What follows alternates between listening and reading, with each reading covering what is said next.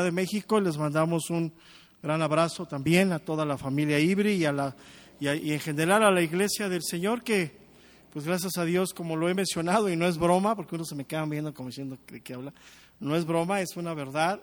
Pues nos siguen de diferentes países ya pues del mundo, o sea, no es algo tampoco para pues sentirnos más allá de lo que Dios quiere hacer, es simple y sencillamente la gracia de Dios obrando y pues Dios haciendo su obra tan fácilmente como es eso. Hoy vamos a iniciar, hermanos, una nueva porción de la carta de los Efesios, del capítulo 4 de la carta de los Efesios, y en esta porción, sí, vamos a ver la importancia, hermano, de la capacitación que nos lleva, o de la enseñanza bíblica que nos lleva a la madurez como creyentes. Es lo que precisamente está aquí hablando el apóstol Pablo, sí, y citando algunas partes del Antiguo Testamento, haciendo una referencia a esa importancia. Él lo pone así. Iremos leyendo y iremos viendo. Sin embargo, hoy vamos a ver cómo Dios concede gracia a toda la iglesia. O sea, no solamente hemos nacido por gracia, hemos sido nuevas criaturas por la gracia de Dios, sino que los dones que hoy están operando en la iglesia es por la gracia de Dios. Y esos dones tienen una connotación muy importante, sobre todo en el área de nuestra vida de la capacitación, de la enseñanza bíblica, que es importante. Entonces vamos a ver esta porción que vamos a estar algunas semanas aquí, ya que el tema es un poquito complicado porque tenemos que darle una interpretación correcta a lo que el apóstol Pablo quiere transmitir. O sea, Dios a través del apóstol Pablo sería lo correcto. Vamos, Efesios capítulo 4, verso número 7, por favor. Hay unas palabras muy importantes, hay cosas muy importantes. La principal que vamos a ver hoy y que quisiera que subrayaran ahí en su Biblia, en sus anotaciones, es cuando dice Efesios 4:7, cuando dice cada uno. Dice, voy a leerlo y subrayan esa expresión cada uno. Yo creo que hoy va a quedar clara esa expresión a qué se refiere. Dice Efesios capítulo 4, verso número 7, dice, pero a cada uno de nosotros fue dada la gracia conforme a la medida del don de Cristo, por lo cual dice, subiendo a lo alto llevó cautiva la cautividad y dio dones a los hombres. Y eso de que subió, ¿qué es? Sino que también había descendido primero a las partes más profundas de la tierra. El que descendió es el mismo que también subió por encima de todos los cielos para llenarlo todo. Y él mismo constituyó a unos apóstoles, a otros profetas, a otros evangelistas, a otros pastores y maestros, a fin de perfeccionar a los santos para la obra del ministerio, para la edificación del cuerpo de Cristo, hasta que todos lleguemos a la unidad de la fe y del conocimiento del Hijo de Dios, a un varón perfecto, a la medida de la estatura de la plenitud de Cristo, para que ya no seamos niños fluctuantes, llevados por donde quiera de todo viento de doctrina, por estratagema de hombres que para engañar emplean con astucia las artimañas del error, sino que siguiendo la verdad en amor, crezcamos en todo en aquel que es la cabeza. Esto es Cristo, de quien todo el cuerpo, bien concertado y unido entre sí por todas las coyunturas que se ayudan mutuamente, según la actividad propia de cada miembro, reciba su crecimiento para ir edificándose, dice, en amor. Como vemos, son bastantes versículos, estamos hablando desde el verso número 7 hasta el verso número 16, que es lo que vamos a ver en toda esta parte, que el principal tema, o sea, el centro del tema, ¿sí?, es que la iglesia cristiana, a través de la enseñanza bíblica, debe de madurar espiritualmente. Eso es importante. O sea, así como en lo natural hay una etapa de ser niños, ¿sí?, o sea, es algo que lo entendemos. O sea, hay una etapa de instrucción y de ser niño y de ser tratado como niño, ¿sí?, hay una etapa. esa etapa llega a una culminación y pasamos a otra etapa consiguiente. Es así exactamente en el mismo rubro espiritual. O sea, va a haber un tiempo en nuestro caminar, en nuestra relación, y anótala ahí, en nuestro conocimiento de Dios, que lo vamos a tener como niños. O sea, ¿sí me explico? A un niño fantasía, a un niño, por ejemplo, le preguntas a un niño de 3 años, 4 años, 5 años ya, ¿qué quiere ser? Bombero, astronauta, doctor, y fantasía, ¿no?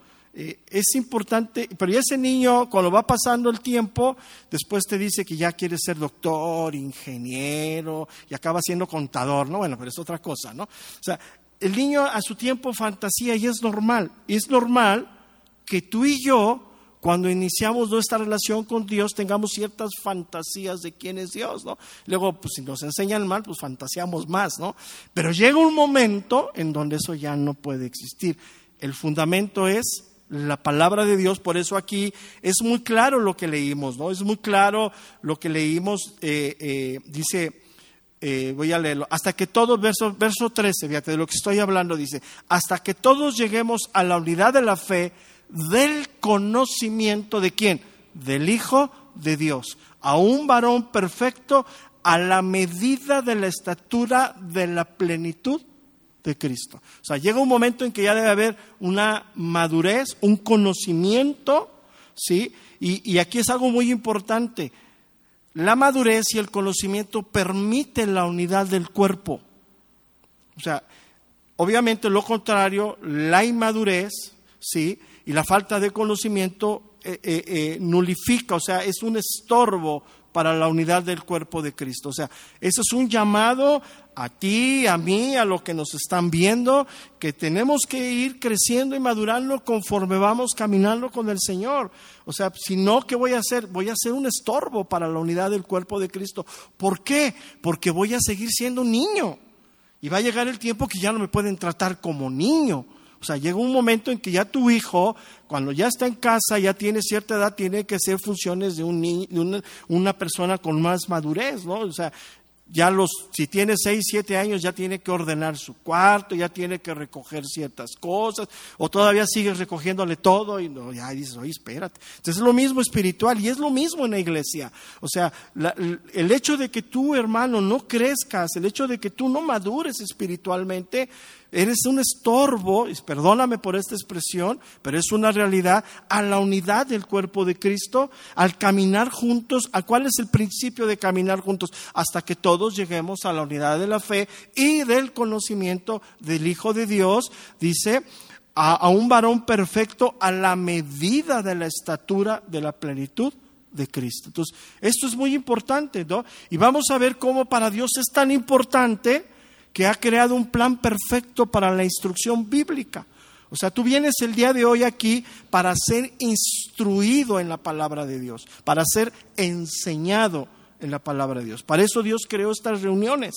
El domingo es para eso. Cada vez que tú, porque voló la mosca, porque perdió la América, por lo que quieras, no vienes, estás poniéndole trabas a tu madurez espiritual, a tu crecimiento.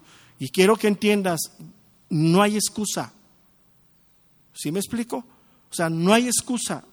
¿Por qué? Porque es un plan que Dios diseñó. Y vamos a profundizar en esto. O sea, todas las excusas, todo lo que tú digas, todo lo que tú argumentes, estás tratando de pelear con un principio establecido por Dios. Y si tú sigues peleando con Dios bajo sus principios establecidos, ¿quién crees que va a perder? Y ahora súmala ahí. ¿Y quién crees que va a recibir las consecuencias de la desobediencia? Entonces, ¿ves por qué es importante el congregarte? ¿Por qué es importante que aún en medio de lo que hoy estamos viviendo, hacemos un gran esfuerzo para que podamos estar aquí? Y vamos viendo cómo semana a semana faltan, vienen unos, vienen otros, y así sucesivamente. Es natural, pero es la lucha que todos tenemos. En la medida que tú sigas dándole a la carne, vas a seguir teniendo debilidad espiritual, vas a seguir siendo niño, y como lo leímos aquí, vas a ser llevado por todo viento de doctrina. No va a llegar al rato y vas a andar fantaseando en cosas que ya no debes de fantasear. O sea, ya debes de tener una madurez como creyente, en principios que te arraigan en las verdades de Dios. Entonces, ¿Qué es lo que vemos aquí en estos versículos que leímos? Vamos a hacer esa introducción a esta porción, como lo hemos estado haciendo ya en los últimos tiempos, y al final de que acabemos verso a verso, hacemos la teología aplicada, o sea, todo lo que vimos, sacamos como algunos 4, 5, 6 puntos principales de esta porción. ¿Qué es lo que vemos aquí o qué es lo que Pablo está haciendo aquí? Pablo está en este momento preocupado y manifiesta esa preocupación de la parte docente de la iglesia. La enseñanza bíblica es algo importante para Dios, al grado que aquí lo leímos y vamos a llegar a ese punto. Dice el verso número 11, mira, es tan importante para Dios la instrucción bíblica, dice el verso número 11, y Él mismo, o sea, Cristo, constituyó a unos apóstoles, a otros profetas, a otros evangelistas, a otros pastores y maestros. ¿Qué quiere decir? Que dentro de la comunidad cristiana, dentro de la comunidad que hoy se llama Iglesia, Dios ha dotado a un grupo de personas, hombres y mujeres, con una capacidad para enseñar a otros. O sea, el pastor debe de tener la capacidad de instruir y de enseñar a otros. ¿Quién le da y quién dota al pastor de esa capacidad? Dios. ¿Por qué? Porque para Dios es importante tu instrucción bíblica. Sí, y ahí lo estamos leyendo. O sea, dice, evangelistas y a otros pastores y maestros. ¿Cuál es el propósito? A fin de perfeccionar a los santos. ¿Para qué?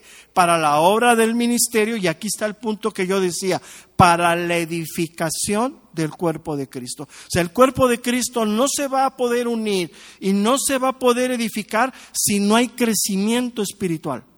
Para eso Dios ha constituido pastores, maestros, evangelistas. Ya llegaremos ahí en las siguientes semanas y lo veremos más a fondo, pero ahorita estoy llevándote a esa preocupación que tiene el apóstol Pablo de parte de Dios, ¿sí? Que somos una comunidad diversa, o sea, habemos muchos de diferentes cuestiones socioeconómicas, de diferentes profesiones, de diferentes capacidades intelectuales, pero al final todo acaba en la individualidad. ¿Qué quiere decir? Por eso te dije que era importante que en ese verso 7 se subrayaras cada uno. Cuando dice cada uno, nos está hablando de manera personal.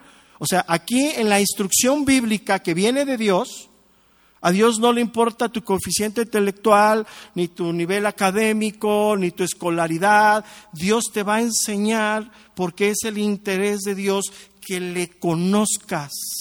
Entonces aquí es donde la locura, ¿no?, de la iglesia, la locura de la predicación, la locura de lo que sucede aquí, Dios puede levantar, y siempre pongo ejemplos, pero siempre en el respeto, nunca en hacer más o menos a nadie. Pero vamos a poner un ejemplo que podamos comprender y que así es como se manejan las cosas, ¿no? Dios puede levantar a una persona que trabaja de obrero como maestro de la palabra de Dios, sí.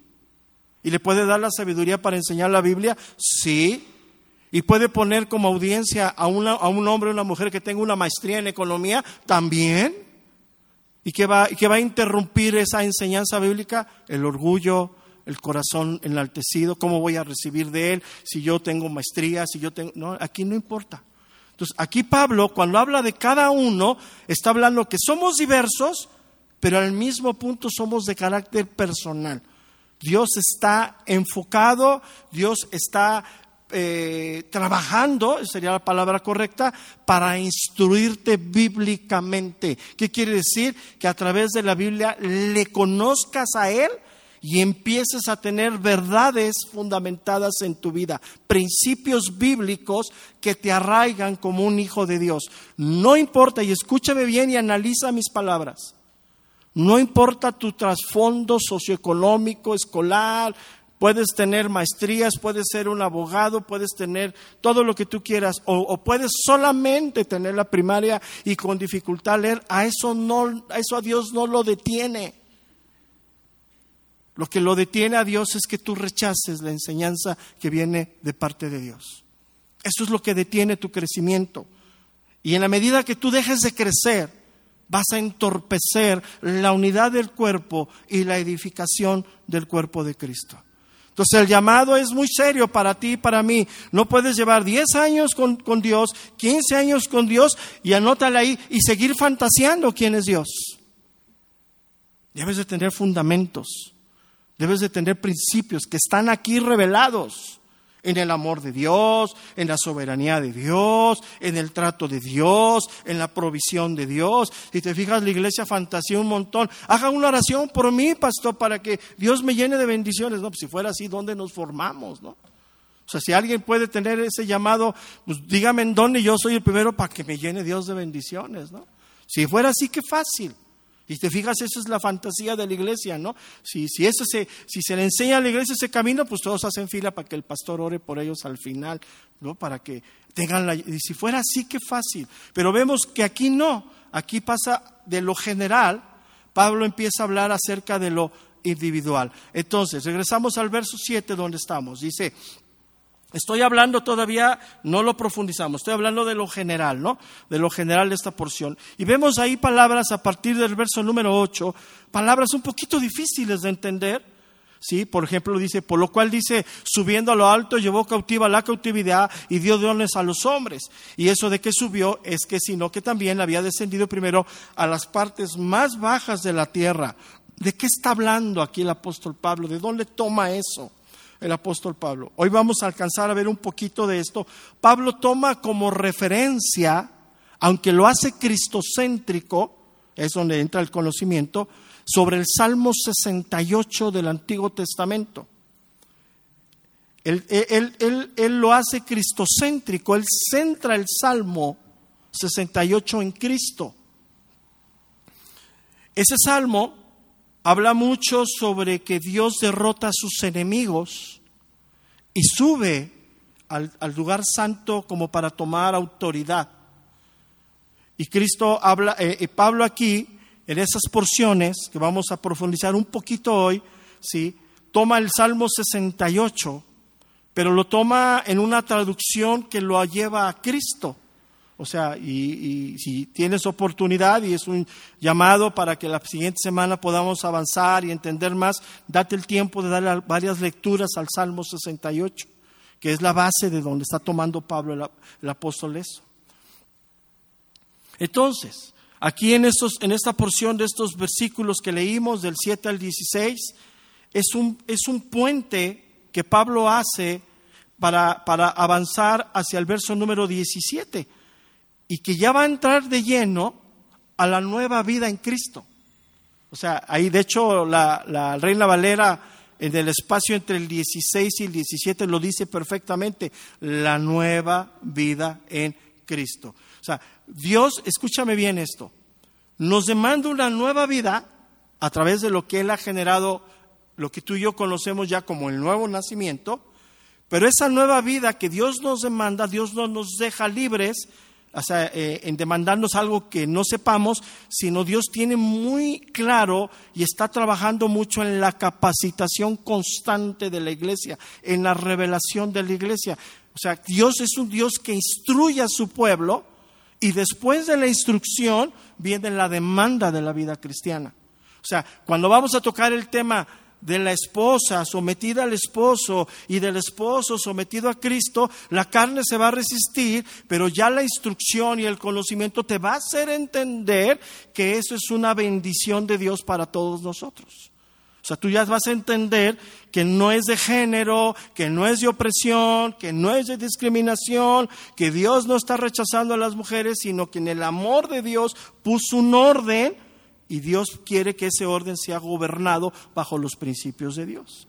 Ya llegaremos ahí, iremos avanzando, pero ya te va a costar menos trabajo porque ya has sido enseñado y sido instruido. O sea, cuando tú ya ves esos principios de Dios, pues ya los entiendes, ¿no? Y dejas de pelear con Dios. Y así lo mismo, o sea, el varón es cabeza de la mujer, como Cristo es cabeza de la iglesia. O sea, que está diciendo, así como Cristo trata a la iglesia, así como Cristo te trata a ti, esposo, tú debes de aprender a tratar a tu esposa. Ups, ya me metí en problemas, ¿verdad? Entonces, eso viene ya con un entendimiento de una persona madura. Entonces, ¿qué es lo que pone aquí como idea principal en estos versículos del 7 al 6? El crecimiento en madurez de la iglesia. Y ese crecimiento viene, ¿sí?, por la enseñanza bíblica, a donde Dios ha dotado a hombres y mujeres con esa capacidad para enseñar. Él mismo lo pone aquí, regreso, dice el verso número 11, y Él mismo constituyó a unos apóstoles, a otros profetas, a otros evangelistas y a otros pastores y maestros. ¿Qué quiere decir? Esa constitución tiene un propósito. Sigue adelante, dice, a fin de perfeccionar a los santos. ¿Para qué? Para la obra del ministerio, o sea, para la vida cristiana, para la edificación del cuerpo de Cristo. Entonces, quiere decir que en esa constitución Dios ha dotado a hombres y mujeres para instruir a otros bíblicamente, ¿sí? Pero eso habla de una responsabilidad para los que hemos tenido ese llamado para enseñar a otros. ¿Cuál es la responsabilidad que tenemos?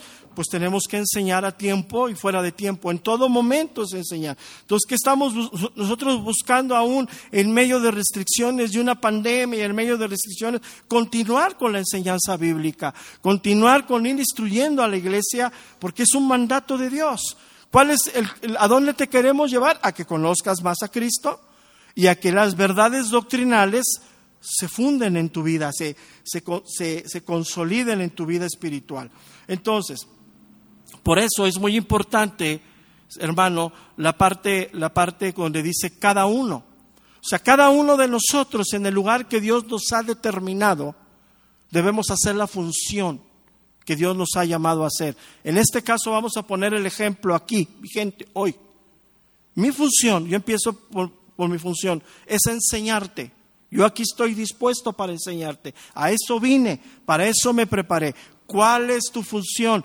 Ser instruido. A eso debes de venir y eso debes de luchar y procurar estar aquí, porque cada domingo, el primer día de la semana, Dios te llama a que te reúnas con los mismos que comparten la fe contigo con un propósito. ¿Cuál es el propósito? Ser instruido en la palabra de Dios. Y esa instrucción inevitablemente te va a llevar a madurar espiritualmente, y esa madurez va a permitirte unir al cuerpo y edificar el cuerpo de Cristo. Todo lo contrario, pues es la carne, las luchas, la contienda, las divisiones. Entonces, aquí es muy claro el verso número 7 en este preámbulo, que Pablo pasa de la generalidad a la individualidad. Y así como es peligroso que tú desees el don o desees el lugar de alguien, también es muy peligroso o más peligroso que no ejerzas el lugar que Dios te ha dado. En este momento para ti el lugar es el lugar para ser instruido espiritualmente. Eso es a lo que Dios te ha llamado en este tiempo de tu vida. A muchos de ustedes con el tiempo a lo mejor Dios los levanta y Dios los afirma en el llamado para ser instructores de la palabra de Dios. En este momento Dios te llama, siéntate e instrúyete. Así también yo estuve muchos años, 10 años igualmente estuvimos mi esposa y yo sentados siendo instruidos y siendo enseñados. ¿Y cuál era lo importante? Ir y recibir. ¿Para qué? Para poder madurar espiritualmente. Entonces, vemos aquí que es claro que Dios de manera personal quiere enseñarte y quiere instruirte a ti del conocimiento de quién es Dios. Dios, hermano, se revela en la palabra de Dios. Ahí la Biblia es la revelación de Dios al hombre. Dios quiere que le conozcamos. Por eso, fíjate, entiende esto. Es uno de los libros con más acceso a los hombres. Traducido no sé en cuántos idiomas. Y hoy lo puedes comprar, hasta en el metro puedes comprar la Biblia. O sea, es Dios queriendo que el hombre lo conozca, pero que lo conozca bajo principios de quién es Dios. Su carácter está establecido ahí, y que dejemos tú y yo de juguetear y de alucinar y de imaginarnos quién es Dios. O sea, que veamos a Dios como Él se muestra en las Escrituras. Por eso dice aquí, el verso número, déjeme subir.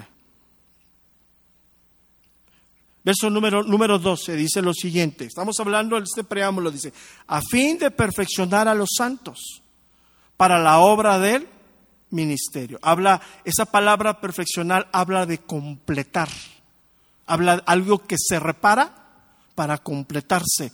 O sea, ya nacimos de nuevo Ya tenemos la simiente de Dios, tenemos comunión con Dios. ¿Qué falta? Completar nuestro conocimiento, renovar nuestra mente y nuestro corazón a los principios de Dios. Por eso, más adelante, con el paso de las enseñanzas, vamos a encontrar demandas de que ya no andemos como los otros gentiles. O sea, ya no nos comportemos como se comporta el mundo, sino comportarnos como hijos de Dios, y ya está la demanda puesta en nosotros. Todo esto es para la edificación, dice, perfeccionar a los santos para la obra del ministerio, para la edificación del cuerpo de Cristo. Volvemos a reafirmar entonces que el crecimiento trae edificación mutua. Escúchame bien esto.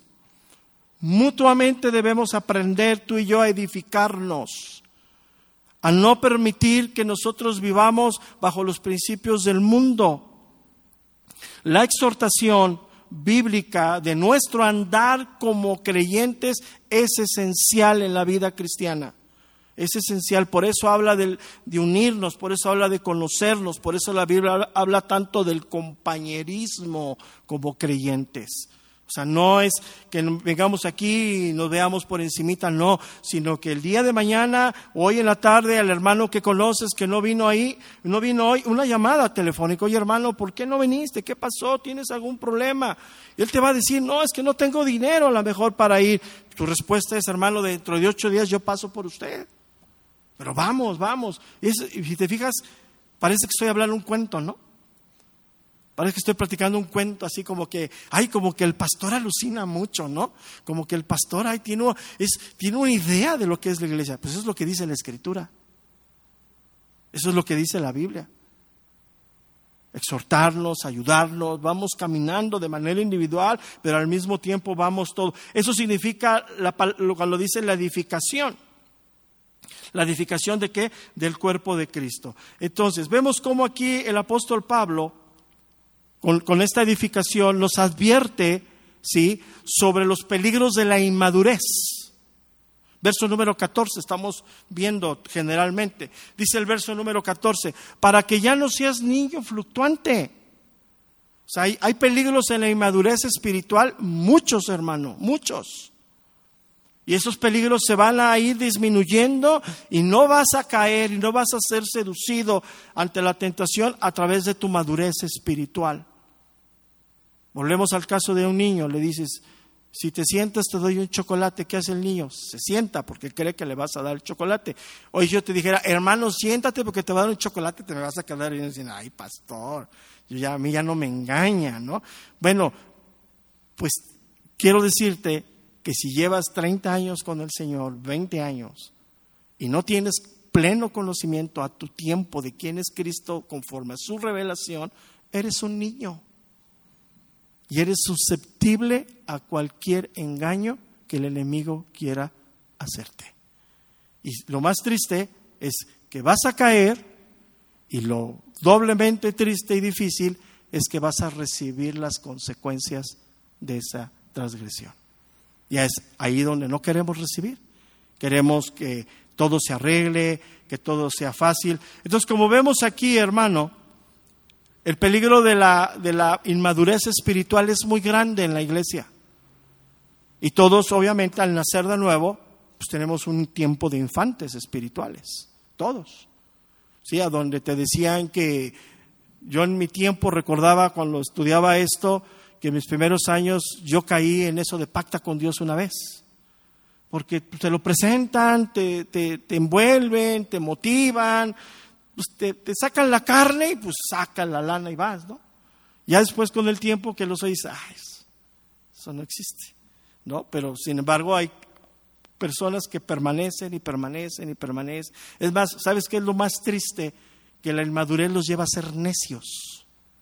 Hasta empiezan a defender sus inmadureces y sus transgresiones de la palabra de Dios. Te sacan ellos mismos la Biblia y te citan partes de la Biblia que dices: oye, pero sí dice eso, pero el contexto no está ahí. O sea, lo estás aplicando fuera de lo que el escritor está hablando. O sea, ese no es el camino que él está hablando. Entonces, ellos se enojan, ellos se violentan y te dicen de cosas y ves su inquietud, pero no hay ¿a qué ha llevado todo eso? pues cuando éramos niños, adolescentes, éramos rebeldes, ¿sí o no? O no, nomás me pasó a mí, que me ven con cara como diciendo, no, yo sé que también fuiste bien rebelde, ¿no? Y te rebelabas a todo y nada te parecía y te sentías que tú podías con todo. Es el cristiano que hoy lleva 30 años y todavía dice, échame al diablo, yo lo voy a evangelizar y todo ese tipo de cosas. Es el cristiano que en todo ve demonios y a todo le saca el demonio y que anda guerreando y anda peleando y anda cancelando. Y todo eso habla de una inmadurez espiritual, ¿sí? Porque no podemos decir que no lo sean, eso solamente le compete a Dios. Pero vamos a ir entonces a los primeros 4 versículos. Si nos da tiempo en la mañana no alcanzamos. Vamos a ver ya más profundo los primeros 4 versículos. Dice el verso número 7. Dice así: pero a cada uno de nosotros fue dada la gracia conforme a la medida del don de Cristo. Ahí subraya, hermano, cada uno. Y vuelve a subrayar ahí la palabra medida. Ahorita vamos a entender por qué. Entonces aquí, como lo hablé al principio, Pablo habla de la diversidad de la iglesia a la individualidad. Somos muchos, pero al mismo momento somos individuales y todos debemos de tener el mismo principio, todos debemos de anhelar lo mismo. El verso número 13 ahí mismo nos lo aclara, o sea, tomando como referencia lo que anhelamos y estamos aquí todos. Tú y yo debemos de tener ese principio fundamental en el corazón, en la mente. Dice, hasta que todos lleguemos a la unidad de la fe. Fe significa principios, conocimientos fundamentales, ¿no? Como hablábamos hace algunas semanas, Cristo es soberano Señor, Cristo es el Hijo de Dios, Cristo es eterno, son verdades que fundamentales, ¿no? Entonces dice, a la unidad de la fe y del conocimiento del Hijo de Dios, a un varón perfecto. Entonces, pasemos al verso 7. Cada uno habla de la generalidad, pero nos lleva a la individualidad. Y en esa individualidad estamos caminando, creciendo al mismo punto, o el mismo anhelo en el corazón. Cada día tú y yo están más formados en el carácter de Cristo. O sea, cada día tú y yo tener más carácter de Cristo en nuestra vida, en nuestro corazón, en nuestra mente. Entonces, esto es muy importante que entendamos. Aquí no está hablando de las diferencias raciales, ni mucho menos de la diferencia, como decía al principio, de capacidades seculares, de conocimiento, ni nada de eso. Aquí está hablando de lo que somos cada uno de nosotros. Dios puede levantar a un pastor que solamente haya tenido 1er y 2er año de primaria, sí. ¿Y va a tener la sabiduría de Dios? Sí. Y aún tú tengas una maestría, imagino aquel, no sé, ¿vas a tener que sentarte y ser instruido por ese hombre? Sí. ¿Y quién se va a resistir a eso? Pues tu carne, tu ego. Va a decir, no, pues yo tengo maestría, yo tengo doctorado, yo tengo no sé qué. Y él pues sí, puede haber ciertas deficiencias como las tenemos todos los hombres, ¿no? Pero eso ¿qué? El hecho de que alguien tenga una deficiencia para leer o para aplicar ciertas palabras, ¿quiere decir que no le des la importancia de lo que Dios quiere mostrarte? No. ¿A qué se opone todo eso? La carne. Algún día tú vas a ser instruido por Dios y enseñado por Dios, y si está el llamado de Dios, te va a poner Dios enfrente de personas. Y vas a tener que hablar y vas a tener que creer en el llamado de Dios a tu vida. Entonces, aquí es muy claro lo que el apóstol Pablo nos está diciendo en el verso número 7. Ese cada uno, sí, insisto, representa la individualidad. Dice, pero a cada uno de nosotros, y habla de la iglesia. Luego dice más adelante dice, fue dada la gracia conforme a la medida del don de Cristo.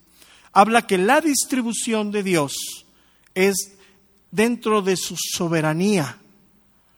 Pero habla de algo muy importante y eso quiero que lo anotes. Aquí bíblicamente nos enseña que por lo menos, tú tienes un don otorgado por Dios. Y no creo que sea solamente uno.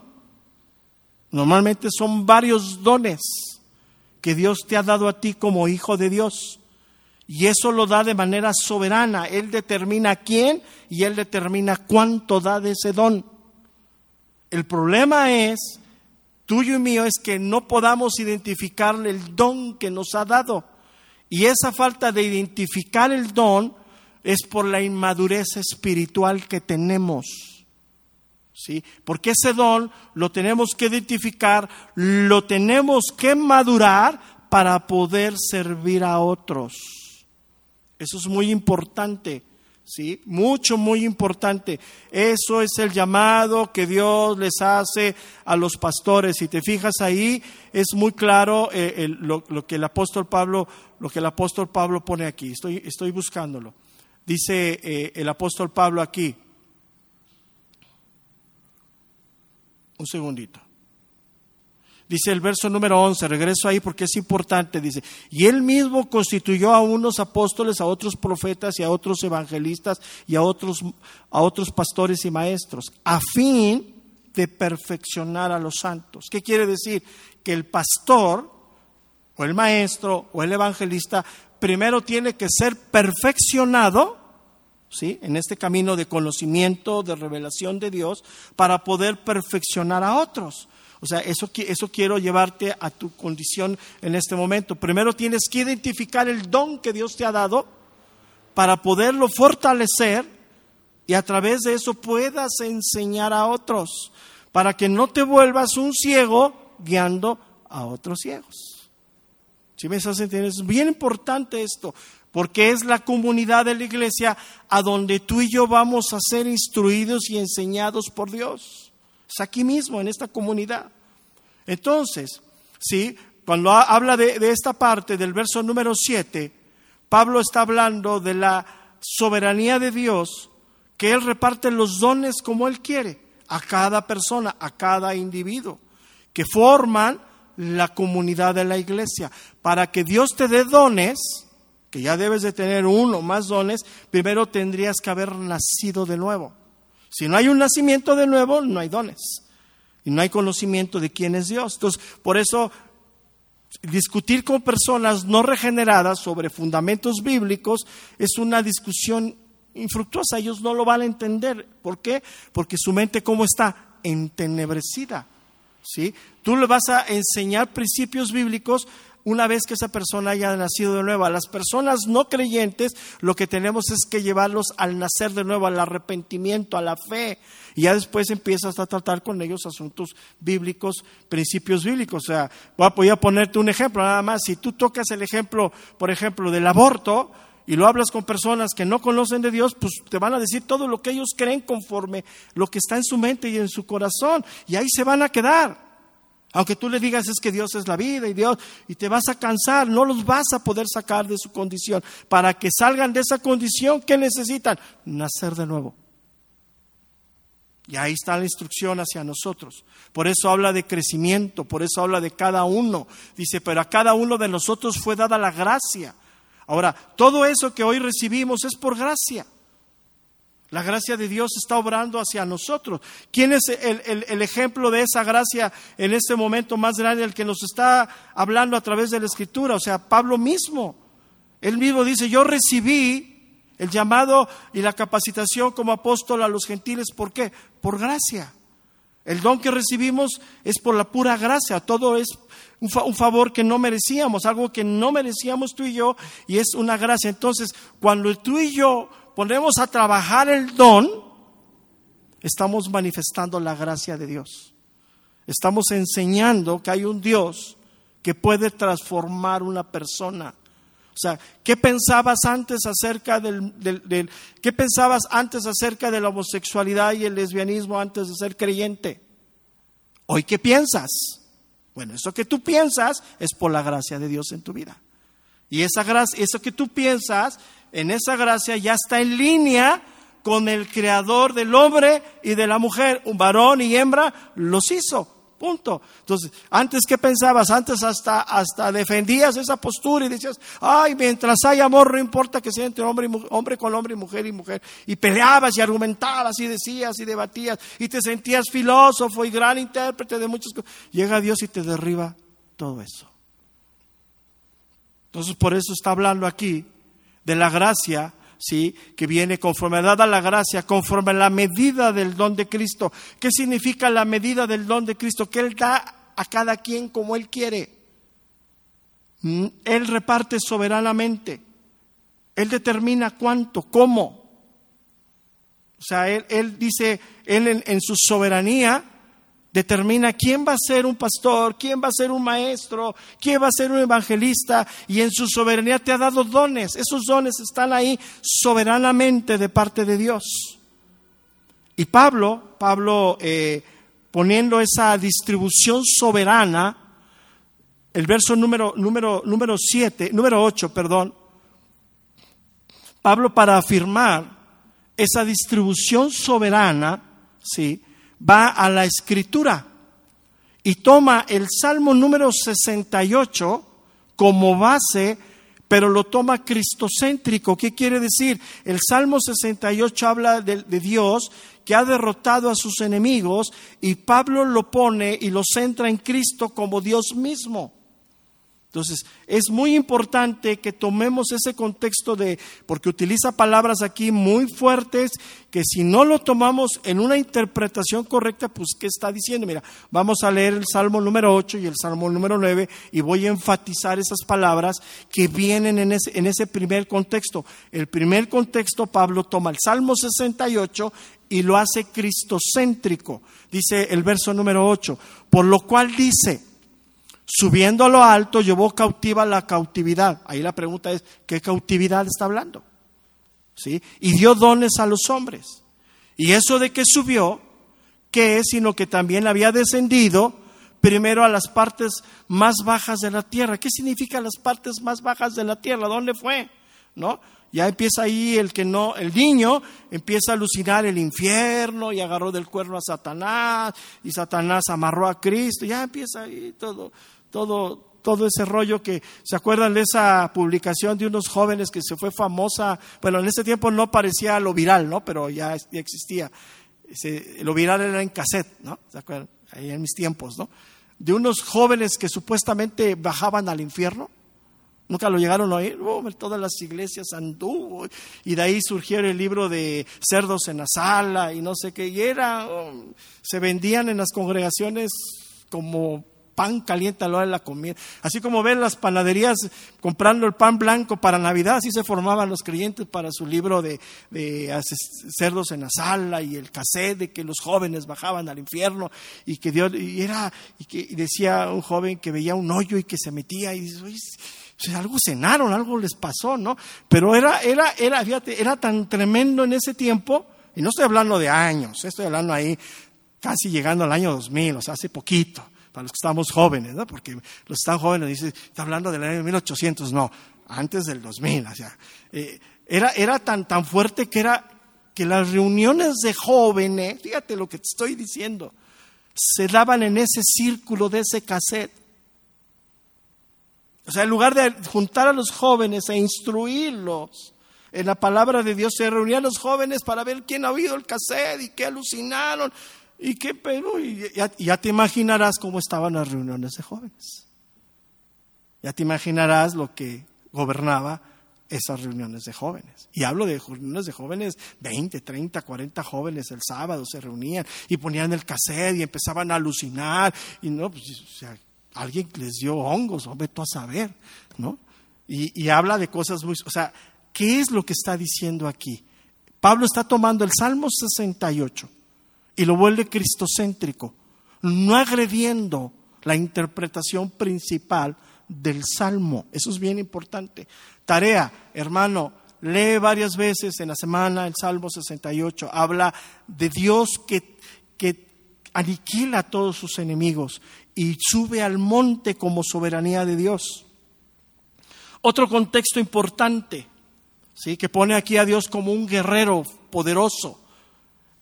¿Qué predominaba en la sociedad cultural de la iglesia del primer siglo en esta zona de Oceanía, en esta zona, lo que hoy es Grecia, lo que hoy es Turquía, toda esa zona? El ocultismo. Muy, muy fuerte el ocultismo. Había muchas deidades muy grandes de ocultismo. Y muchas de esas deidades se declaraban las amas del cielo y de la tierra. Fíjate, una de estas deidades, ahorita les voy a dar el nombre porque no he llegado ahí, se me olvida, se declaraba la portadora de las llaves del Hades. Entonces, por eso Apocalipsis menciona eso. Las llaves del Hades las tiene ¿quién? Cristo, como soberano Señor.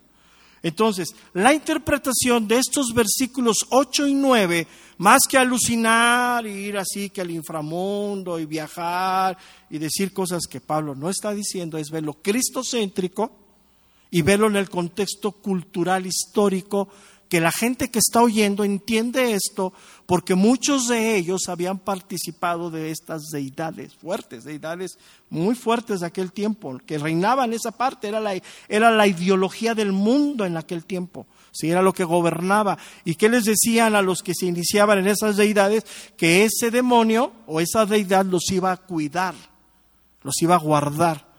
Y aquí Pablo pues lo tira totalmente. Entonces, por eso Pablo, que no lo pone nuestra traducción con esa firmeza y esa robustez gramatical, cuando Pablo dice, por lo tanto dice, él está poniendo el Salmo 68 por encima de todas esas mentiras. O sea, ese por lo tanto dice es como diciendo, esta deidad dice esto, esta deidad dice lo otro, esto dice eso, pero Dios dice esto por encima. Entonces, eso es muy importante, ¿sí? Que entendamos esto, que Pablo pone por encima las verdades del Evangelio. Y es algo que te va a llevar a poner a ti por encima las verdades del Evangelio, tu madurez cristiana. Vuelvo al mismo principio. Un niño es fácil de engañar. Un niño es fácil de confundir. Un niño es fácil de manipular. ¿Estás de acuerdo conmigo o no? Pero ya una persona con cierta madurez, no. Entonces, ¿qué tienes que hacer tú? Hoy el mundo arremete, el mundo dice, con principios, con ideologías mundanas. Mira, yo nomás te voy a dejar uno que ya lo voy a tocar y ahí sí vamos a ver qué pasa. Cuando lleguemos a la sumisión bíblica en el matrimonio, en la familia, bajo los principios de Dios. ¿Sabes? Una de las ideologías más dañinas hoy a la humanidad es la ideología de la igualdad de género. Porque Dios creó al hombre y creó a la mujer iguales para complementarse. No hizo a nadie más ni a nadie menos. El pecado trajo consecuencias. Pero hoy la ideología que hay de la igualdad de género ha puesto una guerra entre hombres y mujeres. Y esa guerra hoy está en las familias, en los hogares. ¿Y quién está pagando las consecuencias de la igualdad de género? Los hijos. Yo te voy a decir una cosa a los que somos padres. Después de Dios viene la esposa como amor, como preocupación. Y después vienen los hijos. Y hoy los hijos han pasado hoy primero es mi posición, hoy primero es mi igualdad, hoy primero son mis deseos, mis anhelos, y ya después el esposo y los hijos. Y las consecuencias que hoy vemos, la sociedad, cómo está. O sea, en Dios no hay igual, o sea, Dios creó al hombre y la mujer iguales, como complemento. Adán dijo, halló ayuda idónea para él. Pero hoy la lucha que hay, tú lo ves en las noticias. Tú ves todo lo que hoy la sociedad carece y lo que viene es peor. Entonces, hoy no hay deidades como en aquel tiempo y cuestiones como en aquel tiempo, ideologías y pensamientos, pero la palabra de Dios sigue estando vigente para el tiempo de hoy. Hoy Cristo, mira, la igualdad de género, el psicólogo fulano de tal, el comunicador fulano de tal, puede decir lo que se le venga en gana, pero Dios dice esto. Y eso solamente es para un creyente. Si tú no eres creyente, pastor, esto está mal en su cabeza. Pero el problema es que un creyente, alguien que se diga creyente, alguien que quiera ser creyente, ponga en tela de juicio las verdades de Dios. Argumentando es que la Biblia se tiene que renovar, la Biblia se tiene que hacer a los últimos tiempos. No, la Biblia no cambia, su palabra es hoy lo mismo, ayer y siempre. Y no hay nada oculto, todo está ahí puesto. Entonces, si estás viendo la importancia, hoy cuando yo hablo de las culturas de aquel tiempo, de los demonios, de las deidades, hoy a lo mejor no. Hoy a lo mejor no tiene tanto impacto en nuestra era moderna. Pero ¿qué tal las ideologías que vienen del mundo? ¿Qué tal las ideologías de afuera que están golpeando constantemente a la iglesia? Constante. Si tú no creces, si tú no maduras, si tú no te afirmas, vas a ser presa de esas ideologías. Y al rato no vas a saber ni qué hacer. Porque tú mismo estás recibiendo las consecuencias de lo que Dios te ha venido hablando constantemente. Y estas exhortaciones no solamente son aquí. Ya llegaremos a ella. Vamos a Efesios 5:14. Vamos adelante, por favor.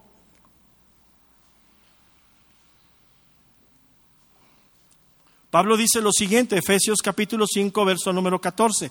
Dice, por lo cual dice, despiértate tú que duermes. O sea, viene con esa ideología de ponerte en acción, con esa cuestión de haz algo. O sea, esa parte en donde ya eres una persona diferente, ¿no? Ya no te vas a poder abrazar de ideologías del mundo porque tú ya tienes el conocimiento en el corazón y en tu mente que Dios está por encima de todo. Entonces, Pablo, ahí ya llegaremos ahí, dice, por lo cual dice, despiértate tú que duermes y levántate de los muertos y te alumbrará Cristo. O sea, si tú no dejas de vivir como los muertos, si tú no dejas de vivir como la gente adormecida, las verdades de Dios, no podrás ver a Dios. Aquí está claro.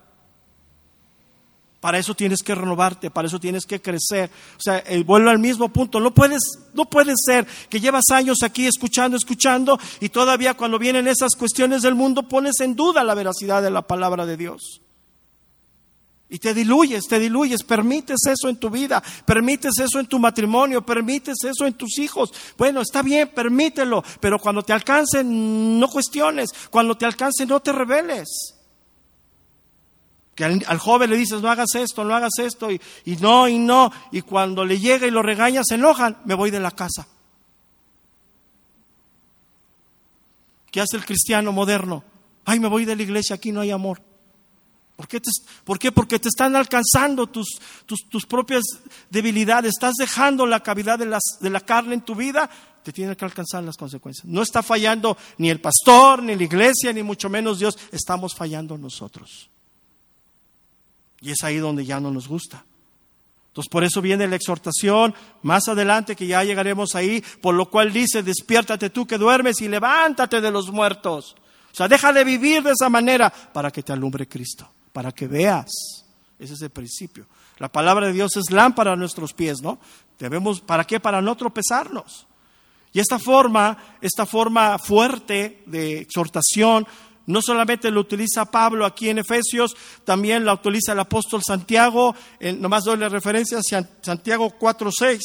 Y Santiago está tomando Proverbios 3:34. O sea, Santiago da en ese mismo camino, cita en 4:6, está citando Proverbios 3:34. O sea, cuando vienen esas exhortaciones fuertes, los escritores van al Antiguo Testamento y traen esas verdades, aunque las ponen cristocéntricas. O sea, no las vas a encontrar igual, pero el principio es el mismo. Y también donde vemos ese tipo de exhortaciones, en la carta de Filemón, una carta bien pequeña pero bien ruda.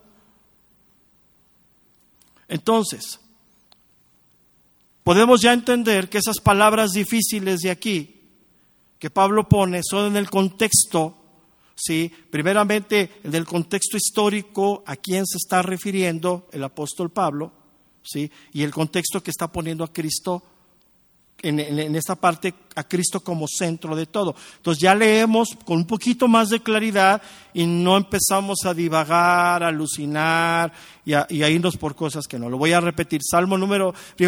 Efesios 4:8 dice, por lo cual dice, subiendo a lo alto llevó cautiva la cautividad y dio dones a los hombres. Y eso es de que subió, sino que también había descendido primero a las partes más bajas de la tierra. Y el que descendió es el mismo que también dice, subió por encima de todos los cielos, para llenarlo, dice, todos. Ahora, ¿por qué utiliza la palabra cielos?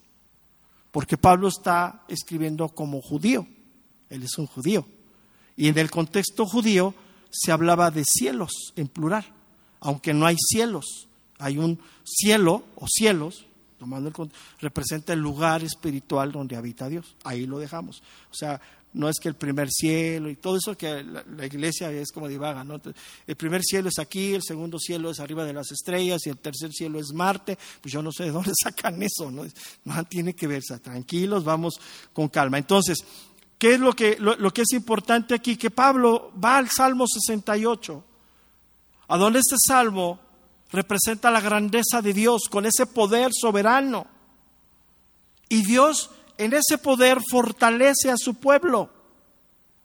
Entonces, ¿qué es lo que Pablo quiere enseñarnos aquí? Sí, ¿qué es lo que Pablo quiere enseñarnos aquí? Es que la capacitación espiritual divina es de carácter sobrenatural. ¿Qué quiere decir sobrenatural? No que vueles ni que te salgan alitas en los pies, sino que tu comportamiento no se conforma al mundo. Todos corren para allá a sus disoluciones y tú corres para el sentido contrario. El mundo cree en la igualdad de género, la rebelión, el conflicto, la guerra entre sexos y tú dices, no, Dios en su soberanía y en su palabra infinita dice, esposas sujetas a sus esposos y esposo sujeto a Cristo. Hijos, ya llegaremos ahí, sujetos a vuestros padres. Ya llegaremos ahí parte por parte. Y veremos cómo en esa parte, más que alucinar de qué significa, llevó cautiva la cautividad, subió y descendió a las partes más bajas de la tierra, ya están pensando ahí, no sé, el inframundo, no sé, ya están, no sé, y empiezan a divagar. El contexto histórico nos arroja que había mucha corriente ideológica sobre espíritus gobernantes que no gobernaban absolutamente nada, ¿sí? Sino que aquí lo que Pablo está poniendo, que en esa soberanía de Dios, en ese triunfo de Dios, Él reparte dones a la iglesia. O sea, ¿qué quiere decir esto? Y aquí lo vamos a poner claramente, y ahorita lo vamos a referir. Que si Dios te quiere enseñar, instruir, en este mundo y en esta creación, no hay nada que impida la capacitación de Dios. ¿Qué es lo que detiene esa capacitación de Dios? Tu corazón que no está disponible para ser instruido. O sea, nadie puede venir y robarte la enseñanza. ¿Sí me estás entendiendo? Dios Él es soberano y Pablo toma la idea, antes de leer esto, él como judío, bajo el gobierno de Roma, que yo pienso, eso es lo que yo pienso, que ha sido el imperio más poderoso que ha existido en la creación, en la tierra, ¿sí? Roma, todo lo que hicieron, todo lo que construyeron, ¿sí? Pablo toma la idea, fíjate, que cuando el César salía a hacer guerra a otras naciones y conquistaban esa nación, el César regresaba a Roma encabezando el desfile. Después de que entraba el César con su majestuoso corcel en un carruaje, venían atrás sus generales. Después de los generales venía el ejército poderoso de Roma y después de eso venían los esclavos cautivos. Muchos de ellos entraban a Roma simple y sencillamente para hacer espectáculo de ser asesinados públicamente. Entonces, Pablo está tomando esta ideología de llevó cautiva la cautividad y Dios dones, que Cristo es poderoso sobre todas las cosas, reinante sobre todas las cosas. En ese tiempo, nadie se podía oponer al César. Entonces, Pablo toma esa ideología de lo que se vivía, llevándolo a Cristo. Mira, vamos a regresar a Efesios 1:20, ya lo habíamos visto.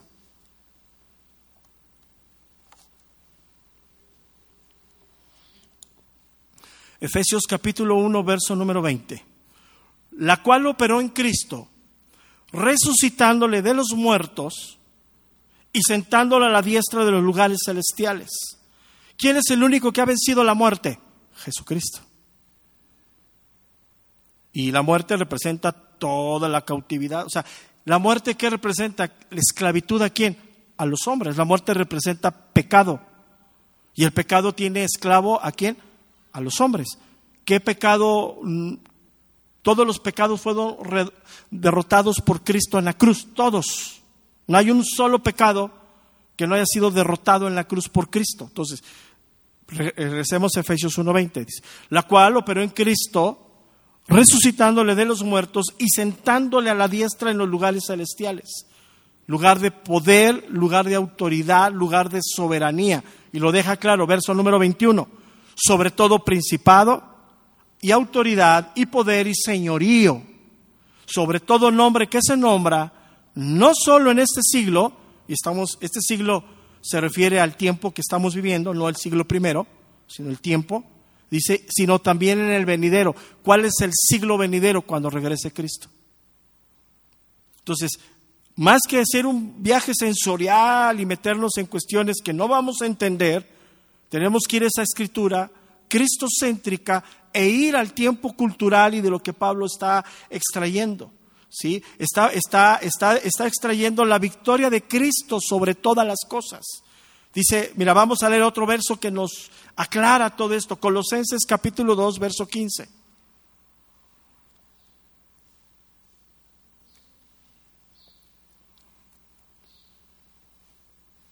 Colosenses capítulo 2, verso número 15. Dice, y despojando a los principados y a las potestades, los exhibió públicamente, triunfando sobre ellos. ¿En dónde, hermano? En la cruz. Entonces, ¿qué quiere decir? Regresemos a Efesios, por favor. Efesios 4:8. Por lo cual dice, subiéndolo a lo alto, llevó cautiva la cautividad. Y en esa posición de poder y señorío sobre todas las cosas, ya entendimos, dio dones a los hombres. O sea, podemos resumirlo ahí en una posición de victoria. ¿Qué significa eso? ¿Qué significa eso? Que nada va a poder contrarrestar el conocimiento que tú y yo debemos adquirir de Dios. Por eso es importante que mezclemos tú y yo la fe con la razón. Te lo voy a poner de otra manera. La fe con la voluntad. La razón y la voluntad son dos cosas que van de la mano. O sea, no vas a hacerte sabio en las Escrituras si sigues faltando cada domingo. No vas a hacerte sabio en las Escrituras si cada vez que la iglesia, la comunidad, abre un tiempo de estudio y tú te justificas diciendo cualquier cosa. Vas a seguir siendo un indocto en las Escrituras y vas a seguir siendo fluctuante y ante todo viento de doctrina te vas a mover. ¿Y las consecuencias para quién son? Para ti mismo. Y eso es algo alarmante, porque yo me voy a lo que hemos vivido, me voy a la reflexión, me voy a lo que hemos trabajado durante 10 años, ¿sí? Y el instituto es uno de los ministerios, de los partes docentes de la iglesia fundamentales y más olvidados por ustedes, no por nosotros. No vienen. Luego a eso le sumas que vienes el domingo sí, 3 no, un domingo sí, 3 no. Sigue siendo un niño fluctuante. El problema, imagínate nomás, te lo voy a poner el problema, es que si tuvieras un hijo de 30 años y lo tuvieras que atender como un niño de 4.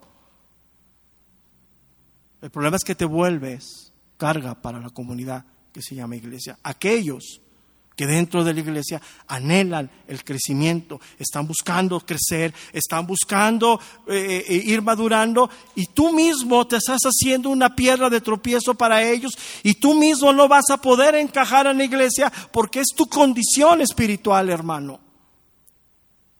El problema no es la iglesia, porque aquí adentro vemos quién queremos seguir creciendo, tenemos esas ganas, ese deseo de madurar, ese deseo de conocer a Dios, de crecer, de servir, pero hay otros que no. Entonces el problema eres tú, porque esto es algo sobrenatural. En ese estado de exaltación, en ese estado de poder, a donde nada se puede impedir, Dios dones a los hombres. Vuelvo al mismo principio. En ese estado de soberanía, Dios decide llamar a un hombre con poca educación secular y ponerlo como pastor, como cabeza de muchos que pueden estar muy por encima secularmente de él. Y ahí está la guerra, los conflictos, por las ideologías del mundo. Entonces Pablo aquí por eso escoge esto y lo deja muy claro. Dios como un guerrero soberano sobre todas las cosas, da dones a los hombres, como un guerrero divino.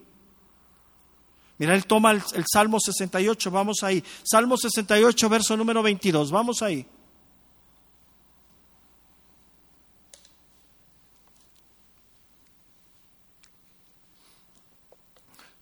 Por eso lo tenemos que ver cómo lo lleva cristocéntrico. Salmo 68, verso número 22. El Señor dijo, de Basán te haré volver y te haré volver de las profundidades del mar. Lo está tomando cristocéntrico. ¿Quién descendió? ¿Quién murió? ¿Y quién fue sepultado? Cristo. Y ahí Él derrota toda la muerte, todos los enemigos de Dios, todo el pecado, no lo puede vencer, no lo puede contener, y Cristo resucita al tercer día. Entonces, escúchame bien, ya en el camino de la resurrección, el Cristo exaltado, resucitado, sentado a la diestra de Dios, Él da dones a los hombres. Entonces, ¿qué puede impedir tu crecimiento espiritual? Tu corazón, hermano. Y Dios pacientemente trata con nuestro corazón, ¿sí o no? Dios es paciente. Hoy Dios te vuelve a hablar a ti, hoy Dios me vuelve a hablar a mí, le vuelve a hablar a los que nos están oyendo. Estudia. Tienes que crecer espiritualmente. Ya no puedes seguir siendo un indocto espiritual. Ya no puedes tener un conocimiento de Dios tan alegórico como muchos. Hace una alegoría que parece que están leyendo un cuento de ciencia ficción.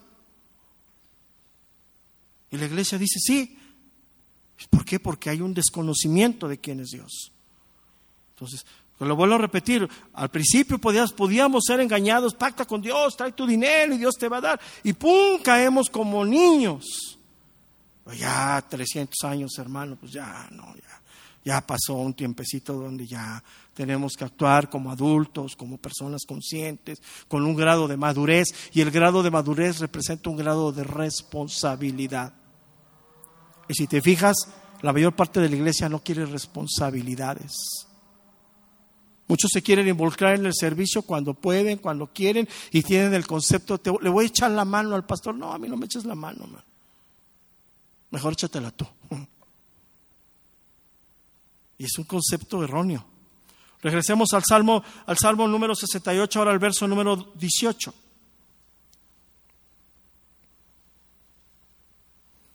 Subiste a lo alto, cautivaste la cautividad, tomaste dones para los hombres. Vemos claramente, hermanos, cómo la Escritura nos enseña la victoria de Dios. Ahora, cuando está hablando de las profundidades de la tierra, tenemos que tomarlo en el conocimiento de la sepultura, de la muerte de Jesucristo. O sea, no bajó al infierno, ni peleó en el infierno, ni nada de eso, y ni tuvo una guerra ahí, ni lo tiene cautivo, nada de eso. Cristo, como hombre, murió en sustitución nuestra, pero no hubo pecado en Él que lo detuviese la muerte, y el Padre, a través del poder del Espíritu, lo resucitó. Entonces, por eso dice, sóbrida muerte es la muerte aguijón de la muerte, dice Pablo en Corintios. Entonces, ¿qué quiere decir esto? Pues en el contexto histórico de lo que estaba viviendo estas personas, y lo entendían en ese tiempo de Asia Menor, sí, pues había muchas deidades como Hectares. Por ejemplo, Hectares, ya la encontré, era la diosa de la brujería y la hechicería. Ella decía que tenía las llaves del Hades. Ella se proclamaba así, ¿sí? Por eso Apocalipsis 1:18 habla sobre las llaves, contrarrestando todo eso. Entonces, este lenguaje que Pablo utiliza aquí, en ese tiempo, iba a ser entendido claramente de qué estaba hablando. Había deidades como Artemisa, Hectares, Selene, entre muchísimas más, había muchísimas. Que todos ellos se declaraban señores, reinos, y tenían el control del inframundo y todo eso, y había muchas huestes. Había otros de Deméter, Cortés, había muchísimos en aquel tiempo. Entonces, cuando está hablando de estos versículos, Pablo lo entiende perfectamente. Entonces, llegamos al verso número 8 y 9 claramente dice, por lo cual dice, subiendo a lo alto, llevó cautiva la cautividad y dio dones a los hombres. Lo importante aquí es, dio dones a los hombres. En el estado de victoria, en el estado sobrenatural, en el estado en que nada se opone a lo que Dios ha depositado en tu vida. Te vuelvo a decir, hermano, ya es el tiempo que en tu caminar con Dios identifiques plenamente los dones que tienes de parte de Dios. Los fortalezcas y los pongas al servicio de la iglesia. Es importante. Verso número 9. ¿Y eso de qué subió?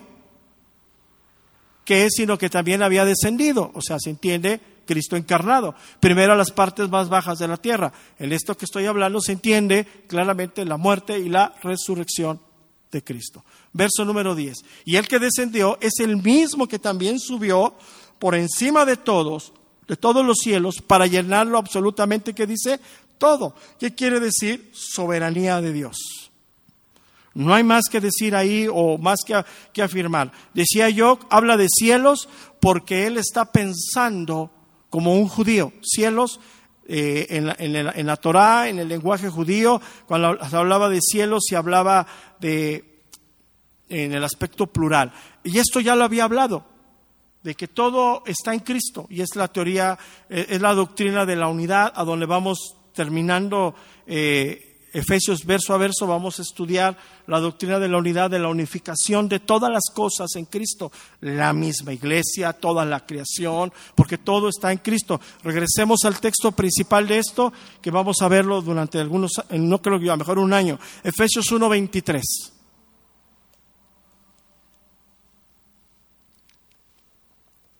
El cual es su cuerpo, la plenitud de aquel que todo lo llena, dice, en todo. O sea, Cristo ha traído todas las cosas, gobiernan sobre de Él, ¿sí? Y todo está en Él. Entonces, ¿qué es importante para nosotros saber? ¿Sí?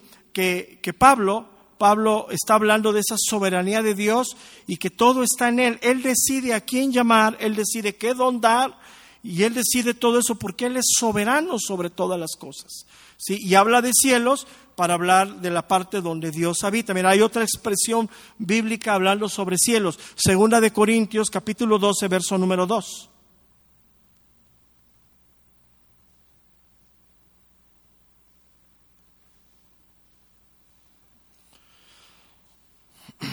Segunda de Corintios 12:2. Conozco a un hombre en Cristo que hace 14 años, si en el cuerpo no lo sé, si fuera del cuerpo no lo sé, Dios lo sabe, fue arrebatado hasta el tercer cielo. Entonces la expresión tercer cielo, cielos, estamos hablando de lo mismo, una cercanía, una comunión con Dios. Entonces, podemos concluir hasta aquí, hasta el verso número 10 y dejarlo más claro. Y aquí vamos a terminar, ya no nos alcanza más. Dice, el que descendió es el mismo que también subió por encima de todos los cielos, dice, para llenarlo absolutamente todo. ¿Qué quiere decir esto? Sí, la soberanía de Dios sobre todas las cosas. Y en este aspecto estricto, la soberanía de Dios en la iglesia, instruyendo a la iglesia para que la iglesia conozca a Dios. O sea, el hecho de que tú vengas a ser instruido es Dios instruyéndote, utilizando, ya lo vamos a ver dentro de 8 días, a hombres, mujeres, para ser instruido de parte de Dios. Entonces, eso es muy importante, hermano, ¿sí? Porque de otra manera vamos a entorpecer nuestro crecimiento espiritual, nos vamos a volver carga para los demás. Y pues es difícil, ¿no? Si es difícil cargar a un niño de 4, 5, 6 meses, 8 meses, un año, ¿verdad, mamás? Imagínate cargar a un niño de 30 años, ya con sus 90 kilos, 80 kilos, 70 kilos, 60. Yo creo que lo cargas con una carreta, ¿no? Entonces, imagínate si así en lo natural es difícil, ahora espiritualmente.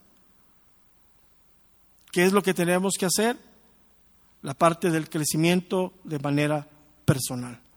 Tú no quieres ser carga, tú no quieres contribuir a la fragmentación de la iglesia, sino quieres contribuir al plan perfecto de Dios, madura y crece espiritualmente.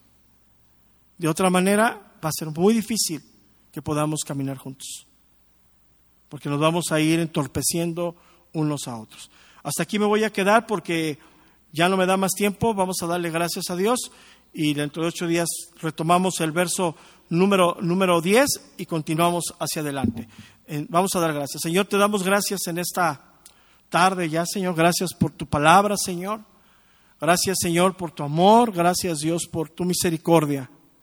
Gracias, Señor, porque en tu soberanía y en tu misericordia y en tu gracia, Señor, está el instruirnos, el enseñarnos, el conocerte, Señor. Gracias, Dios.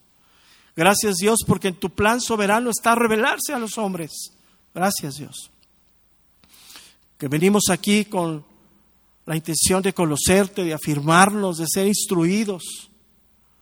Y ese debe de ser el motivo por el cual buscamos estar aquí, Señor. El que tú te reveles a nuestra vida a través de tu palabra, poderte conocer, poderte entender, para poderte creer, Señor. Gracias, Dios, porque tú tienes esa paciencia con nosotros como ese Padre amoroso que nos instruye, que nos enseña, también que nos exhorta, pero todo es en el amor para ser moldeados en ese carácter como tu Hijo, Señor. Gracias, Dios. Gracias, Dios, porque yo sé que muchos de los que hoy han escuchado han entendido esto en su corazón. Y hoy tienen un anhelo de seguir madurando y creciendo en ti. Y tú eres el que pones eso en el corazón. Tú eres el que trae esa claridad en el corazón nuestro, Señor. Es tu palabra obrando poderosamente en nosotros. Por eso dice la Escritura que es viva y es una palabra eficaz. Así es, Señor. Gracias, Señor, porque nos hablas, porque nos instruyes, porque nos enseñas. Y en esta comunión y en este entendimiento, Señor, hoy te exaltamos a ti, creyendo en nuestro corazón firmemente que tú eres el único Dios vivo, que tú eres el único Dios verdadero, el único digno de recibir toda la gloria y toda la honra. Jesucristo nuestro